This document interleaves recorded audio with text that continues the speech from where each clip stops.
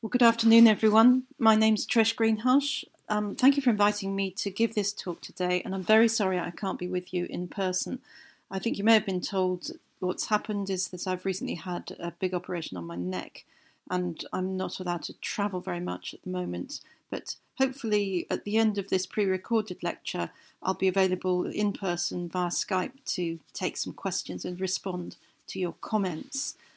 Before I start, I'd like to acknowledge the input of many, many people, patients, research participants, and both clinical and academic colleagues, too numerous to mention individually, but this is a piece of work which has been going for nearly 20 years now, and it couldn't have happened without the very enthusiastic and committed participation of a very large number of people.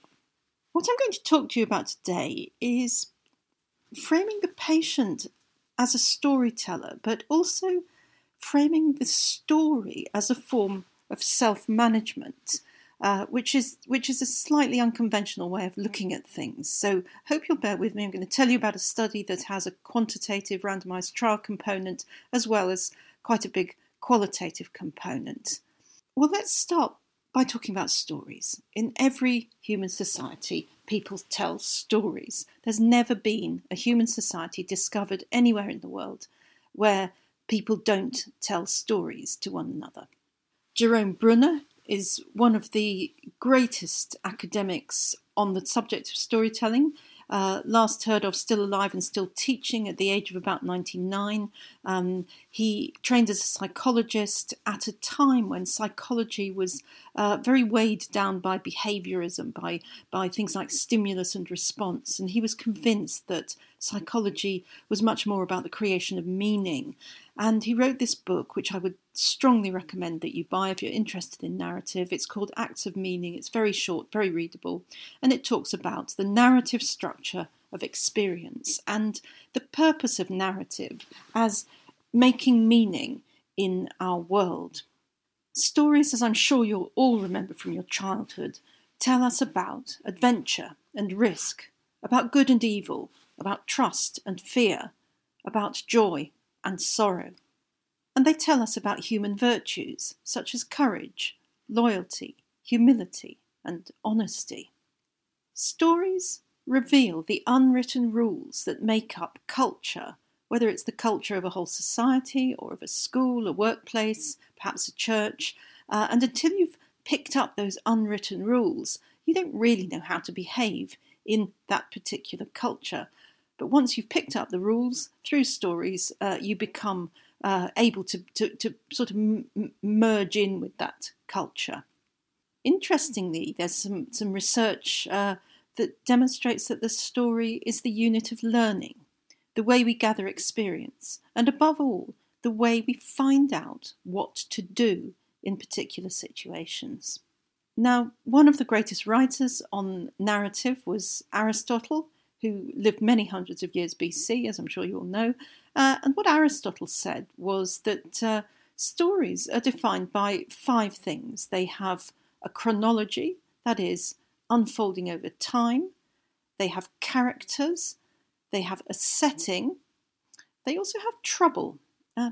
There's always some trouble in a story. If nothing troublesome happens, we don't tend to tell about it. But if something happens, you drive to work and you don't tell your partner about it. If you drive to work and nearly run over a dog, you phone up your partner and tell them what the trouble was and how you managed to get out of the trouble. And stories also have plot. And what plot is the juxtaposition of events and actions through linguistic devices such as repetition or metaphor in order to depict causality. So the plot arranges the people and the events and the setting in such a way as to imply that certain things might have caused certain other things. And it's this emplotment that is very characteristic of the story form. Now, let me move on to something else, chronic illness. As I personally know very much at the moment, having an illness, living with chronic illness is hard work. And there's a lot of work been done recently by people about the burden of having an illness. Carl May talks about the burden of treatment, for example. Now, a few years ago, and it must be 20 years ago that this started, I did a piece of work along with Cecil Hellman and a Bangladeshi colleague, Mumin Chowdhury, where Mumin went and interviewed 40 Bangladeshi people with diabetes, and he also interviewed a number of people who weren't Bangladeshi, mostly white and Afro-Caribbean. They weren't really controls, but sort of comparisons. And he found in the Bangladeshis in particular that people he interviewed could recall advice given them by the doctor or the dietitian or the nurse, and they greatly valued and respected that advice, but it didn't change their behaviour. It was never linked in a personal story to a change in behaviour. But what did change their behaviour was a story that they heard from another Bangladeshi person. And this was very striking. In pages and pages of transcripts of interviews translated, there wasn't a single instance of advice given by a health professional that changed behaviour, but in almost every transcript there was a story told by another Bangladeshi that was linked to a change in behaviour. And these are direct quotes from that data set, which, as I say, is now heard about a man who smoked and he had his leg cut off. I gave up smoking. I heard about a woman who kept finishing off the food the children left. She got very fat, so I started to measure the portions of my food. And you can see here this direct link between a story heard rather diffusely. You know, this is almost overhearing gossip. This isn't a story told by anyone particularly important, just a story heard in the vernacular, and therefore I changed my behaviour. Well, after finding that, I think quite an important discovery, it's probably one of the most significant things that my team have ever discovered in the kind of research that I do, I got rather distracted into action research, developing story sharing groups with not just the Bangladeshi community, that's where we started, but as I said before, the phenomenon of storytelling is universal in human societies. So we worked with a lot of different ethnic groups and also with white British groups, developing these story sharing groups. And one of the things that took the time in this action research was developing a sort of training program for bilingual health advocates to support the story sharing intervention. Because it's not a question of telling them stories, it's a question of inviting them to tell stories to one another. We already know if we tell the stories as professionals, it doesn't work. So we trained facilitators who ran groups in a lot of different ethnic languages. This is a slightly out-of-date slide because we've done them in other languages with other ethnic groups since, particularly recently Turkish and Polish. And these groups were a lot of fun. I've sat in and on many of these groups, and they meet once a fortnight, and people tell stories about managing their diabetes. So what is the sharing stories model? Because you can frame this as a complex intervention where you have to define exactly what the model is. And the model consists of three things. The first thing is spontaneous, informal, unstructured story sharing. People are allowed to tell whatever stories they want about their diabetes in whatever order, with no rules about what's important or what's legitimate. Secondly, there is non-directive facilitation by a bilingual health advocate or by a lay volunteer who is trained in the story sharing model. So this is not a professionally led intervention.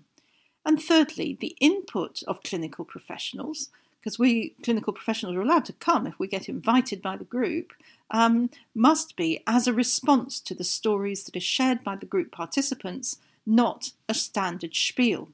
I remember sitting in a group once, for example, where a podiatrist had come along to talk about foot care, and she had brought some PowerPoint slides and some flashcards, and the group didn't want to see these prepared educational materials because they'd been talking in the previous group about how expensive it was to buy special diabetes recommended footwear, and they wanted the podiatrist to respond to their complaint that these shoes were too expensive for them to buy. They already knew what kind of shoes they should buy, they just couldn't afford to buy them. And that's an example of how when the patients and the participants are setting the agenda, you get a very different kind of discussion, but also those stories are very important, very relevant to people's lives, and they do tell you why people are not following the advice that they're given. So here's a flowchart for the randomised controlled trial that we did a few years ago. We took a population of people who were referred for diabetes education. And before they had their diabetes education, we phoned them up and invited them. Would they like to be in a randomised trial where they would either have group story sharing or they would go into standard education, which was nurse-led. It was a sort of Desmond type intervention, if you know that particular type of diabetes education. And the person would have their own personal interpreter if there wasn't a standard education group in a language that they felt comfortable speaking. And those groups ran for 6 months. We then assessed the participants again. I'll tell you what things we measured on the next slide. And then we left them 6 months again after the end of the group and did some more tests, both sort of biochemical, physiological and psychometric. So we ended up with 2 data sets, a quantitative data set and a qualitative data set. In the quantitative data set, we measured, among other things, the list of things on the left, which I'll go through later, but it's essentially sort of measures of diabetic control, measures of attendance, and measures of outcome, such as body mass index, and also 2 psychometric scales, quality of life and John Howie's patient enablement scale, which, if you know, it's very short, very psychometrically very robust. It asks questions like, as a result of this intervention, are you more confident in managing your illness? And 3 other similar questions. But we also had a qualitative data set, which was approximately 300 stories that had been shared spontaneously in these story sharing groups and which had been captured via naturalistic methods by an anthropologist who was sitting in, or someone who was working as an anthropologist. I'm not sure they were all qualified anthropologists. Now, some of these were bilingual, but many of them weren't. And in fact, our main anthropologist didn't speak any of these languages, but would the stories would be translated by the bilingual health advocate as part of the discussion. And the way that worked very often was someone who had a story that they really wanted to be captured in the research would invite the health advocate to translate it. Please translate my story. This is very important. I'd like the researcher to write it down. Obviously, there were other stories which people either didn't want to write down or didn't mind, and so they didn't get captured. But we certainly had a data set of plenty of stories that were captured. Let me talk first of all about how we analysed the qualitative data. We analysed them in 2 ways, both thematically and narratively. The thematic analysis, where we were treating the story really as a collection of data fragments. We went through, and many of you will have done this. I tend to do it manually with highlighter pens, but you can use qualitative software if you're software inclined. And you go through coding different sections of text. So you have a pink coder and you might sort of colour in things where they're talking about exercise or whatever it might be, and you might use a different colour for a different theme. That's the way I do thematic analysis, and looking for keywords, looking for all sorts of themes that come up and also themes that you weren't expecting but you've noticed.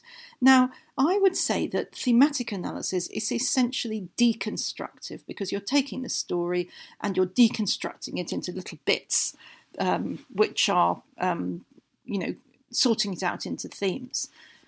Let me tell you a bit more about the narrative analysis because you may not have met this before, although possibly some of you have.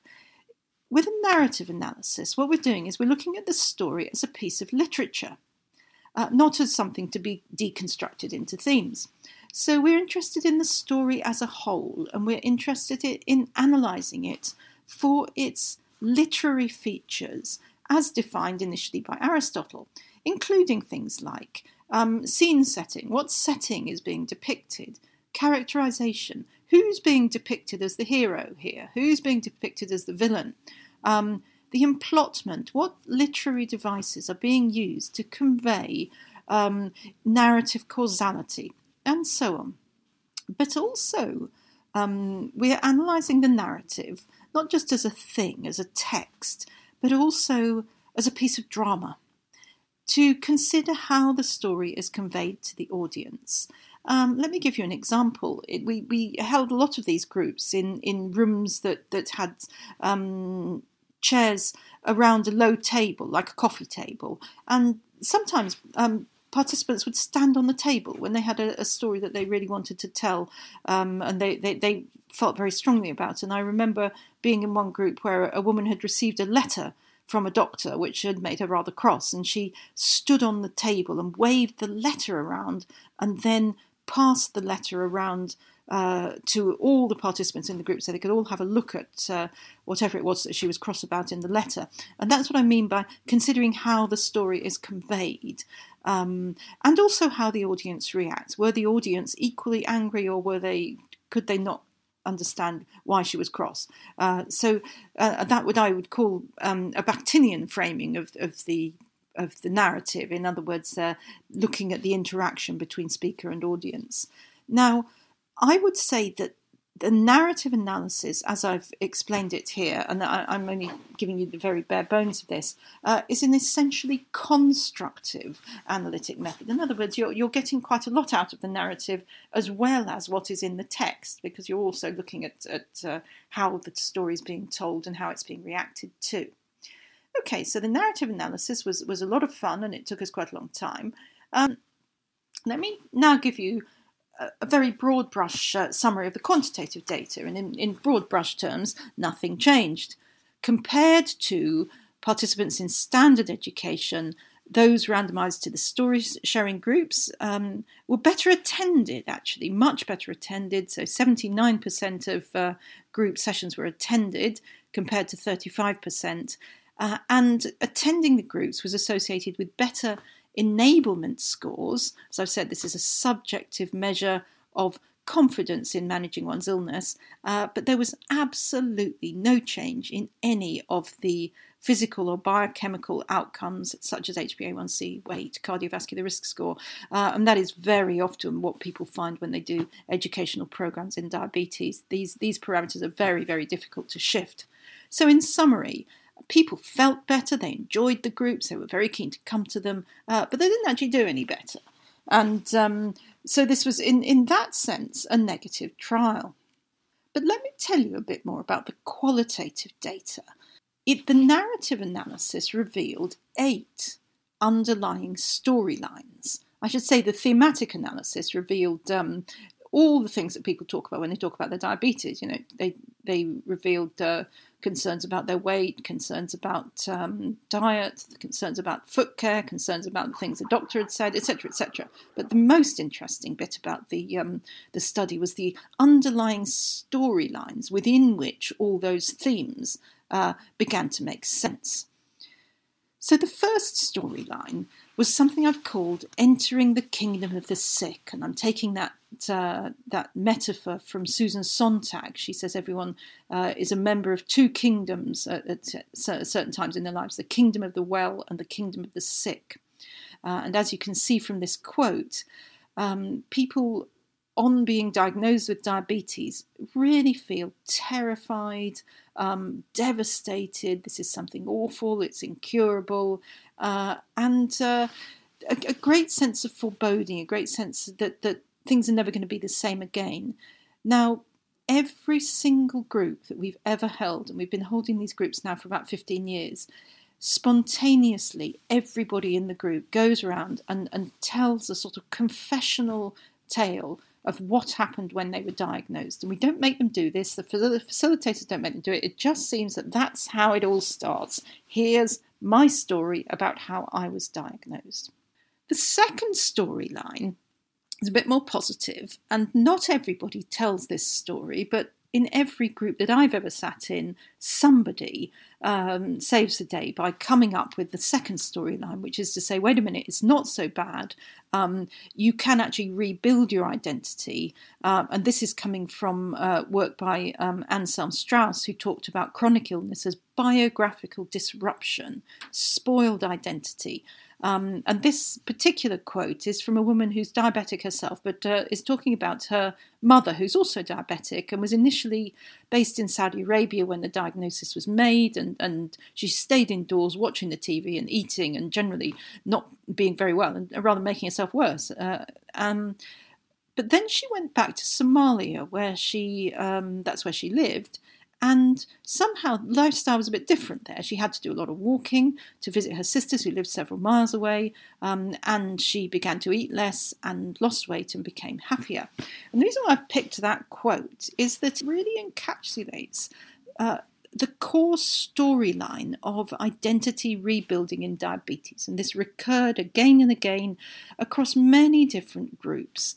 And the storyline is from being indoors, inactive and introspective and feeling rather sorry for yourself having been diagnosed, to being out of the house, active and linking with others.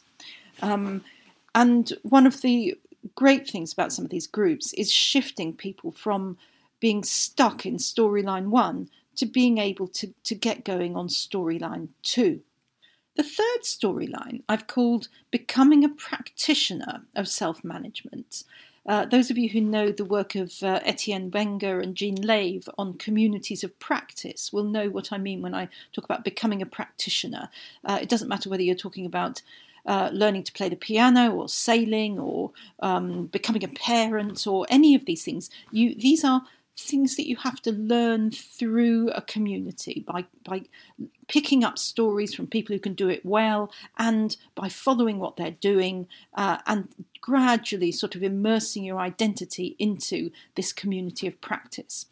And I've given you a little story here of a group that I sat in. It was an Afro-Caribbean group. They were telling their stories in English, fortunately, so I could follow them. And this was a gentleman he was the only man in the group, as I recall. And there were a lot of Afro-Caribbean women in the group who would talk about their shopping and their cooking. And this chap's wife had recently died and she'd been doing all the cooking and the shopping. And gradually, over the space of 12 group sessions, he began to pick up what they were talking about, and he one day came in very proudly and told his story about how he'd been to the market and bought these vegetables and gone back and cooked them just as they'd told him to, and he had begun to get going in this practice of healthy eating rather than eating sort of junk food and out of tins. So that's becoming a practitioner. The fourth storyline I've called Living a Disciplined and Balanced Life. And this storyline was very nested in religious metaphors and religious justification. And I've given you an example of a group that I was in, which was a Muslim group. I think it was Bangladeshi, where one group member had said, I'm going to die anyway, so why bother doing all these tests? Why bother following a healthy life? And this drew very strong criticism from the other members of the group, who saw great religious value in taking care of one's own diabetes and achieving balance, that there is nothing in the Islam religion, and certainly nothing in any of the great religions, that say that you should really just sit there and let the diabetes take over you. And I was really very interested in the fact that professionals sometimes have a sort of rather negative view of Islam. Whereas actually the more people I talked to in the East End of London, the more they confirmed what I'd seen happening in the group, which was actually the Quran or the Islam religion is very, very focused on these things like balance, self-restraint, looking after the body, and following a set of rituals. And I was raised in the Christian religion, and I could say exactly the same thing. I remember my mother talking to me about balance and not being excessive and making sure that you had your bath before you went to church and all that kind of thing. Similarly, for the Jewish, the Sikh religion, this is very much aligned with the kind of self-care behaviours that one would recommend in diabetes. I actually did a study with a dietitian called Claire Grace, where we explored this in great detail with Bangladeshi religious leaders. So this is sort of an aside to the main piece of work I'm telling you about, that we did focus groups within the East London Mosque of Bangladeshi religious leaders, both the male imams and also female religious leaders who had another title that I can't remember. And and PhD scholars and senior Islamic scholars, and they confirmed absolutely the strong alignment of the teachings of the Quran with diabetes self-management behaviours. But we also did focus groups of doctors and nurses and dietitians who were all rather negative and stereotypical about Muslims and said it's all those imams, it's all those religious leaders telling people to sit around and not take exercise.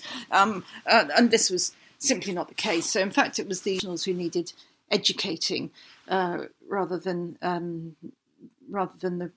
the imams.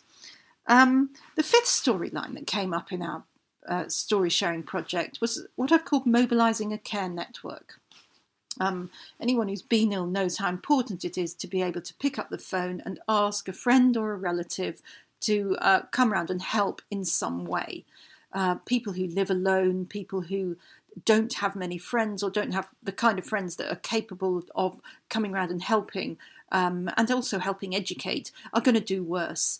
And this is a quote from some poor lady who really didn't have anyone to help look after her or help advise her.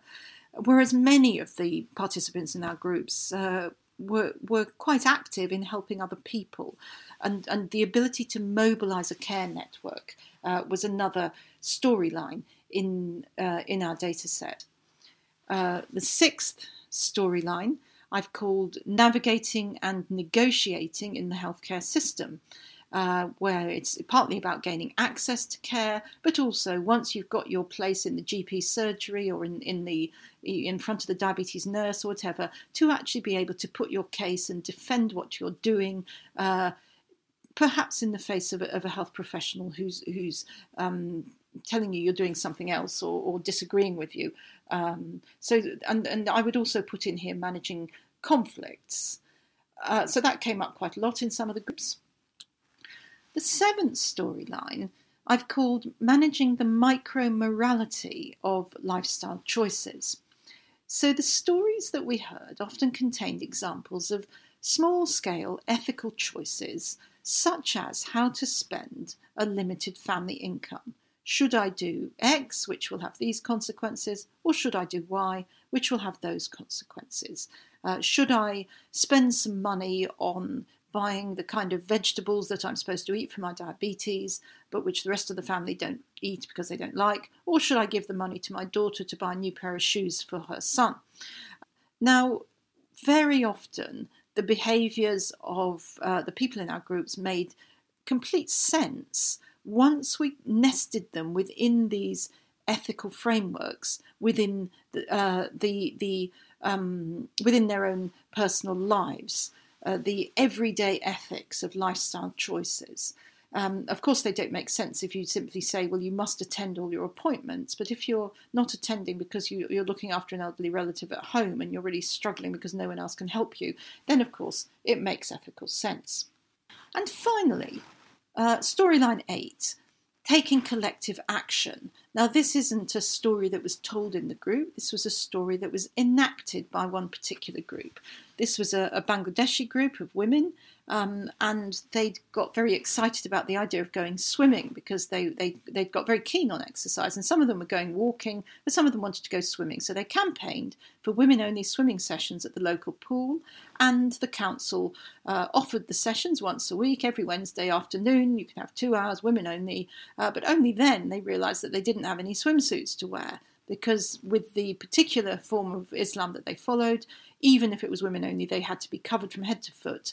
And so they didn't turn up to the sessions, and the council were rather cross initially. But we found out that what they'd done is they'd got together as part of the group, and a couple of them had sewing machines. And so they got some material and they made themselves lovely long swimming dresses.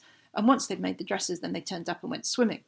Now, the reason I like that is that it's an example of, if you like, narrative drama rather than just narrative as a told tale. They're living it as it in the sort of forward unfolding, as well as looking back and telling a retrospective narrative. So let me summarise.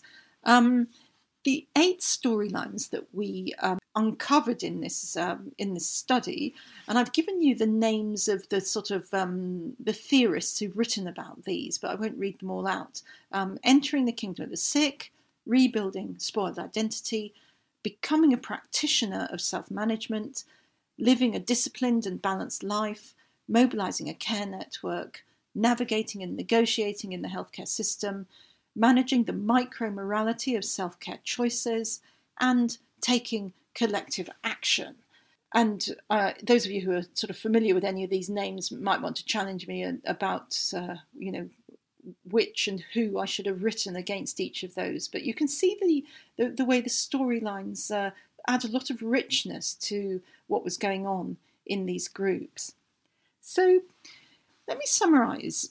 The thematic analysis, which I've given you the results of on the left, revealed the 7 practical issues which are covered by the Expert Patient Programme and which pretty much everybody finds when they do research into self-management in diabetes. But the 8 storylines on the right are things that other people haven't found before. And I think what this study adds is that the storylines give the practical issues 2 things. They give them social meaning and they give them moral worth. And hence the storylines are the mechanisms by which self-management comes to make sense for the person. So here's my hypothesis. And I'm using these pictures from the American Association for Diabetes Education, but you can see in the UK we have very similar lists of things that people with diabetes should be doing to look after themselves. My hypothesis is that without story, these self-management behaviours have no meaning. And we might go right back to the 1930s where the young Jerome Brunner was looking at the sort of stimulus response psychology of the day and saying, no, we've got to make this all have a bit more meaning. So here's my conclusion from what we discovered in the Sharing Stories project, that story work converts self-care behaviours to acts of meaning. So what are the next steps? Because in the end, as I say, this was a randomised trial and it was a negative trial in that nobody's diabetes actually became better controlled. And I think the reason was that we were very interested in the story sharing, but the thing we didn't do was we didn't align it with individual clinical care planning, the self-care behaviour component. So at some stage, when I've finished all the other research studies that I've currently got funding for, I'm very keen to do a cluster randomised controlled trial to compare 2 groups, both of which would have the story sharing intervention, one of whom would have standard care planning, but the other would have enhanced care planning from someone who would be sitting in, hearing these stories and then taking people aside individually afterwards and saying, now, the story you told, suggested this, this and this, perhaps we'd like to really tighten up on your personal care plan in this particular area. But that's something that we haven't yet done, but I'd be very interested in your comments on this. So thank you for your attention and for your questions, and I very much hope the technology is now going to work for me to beam in and listen to your comments and hear your questions. So thank you for your attention.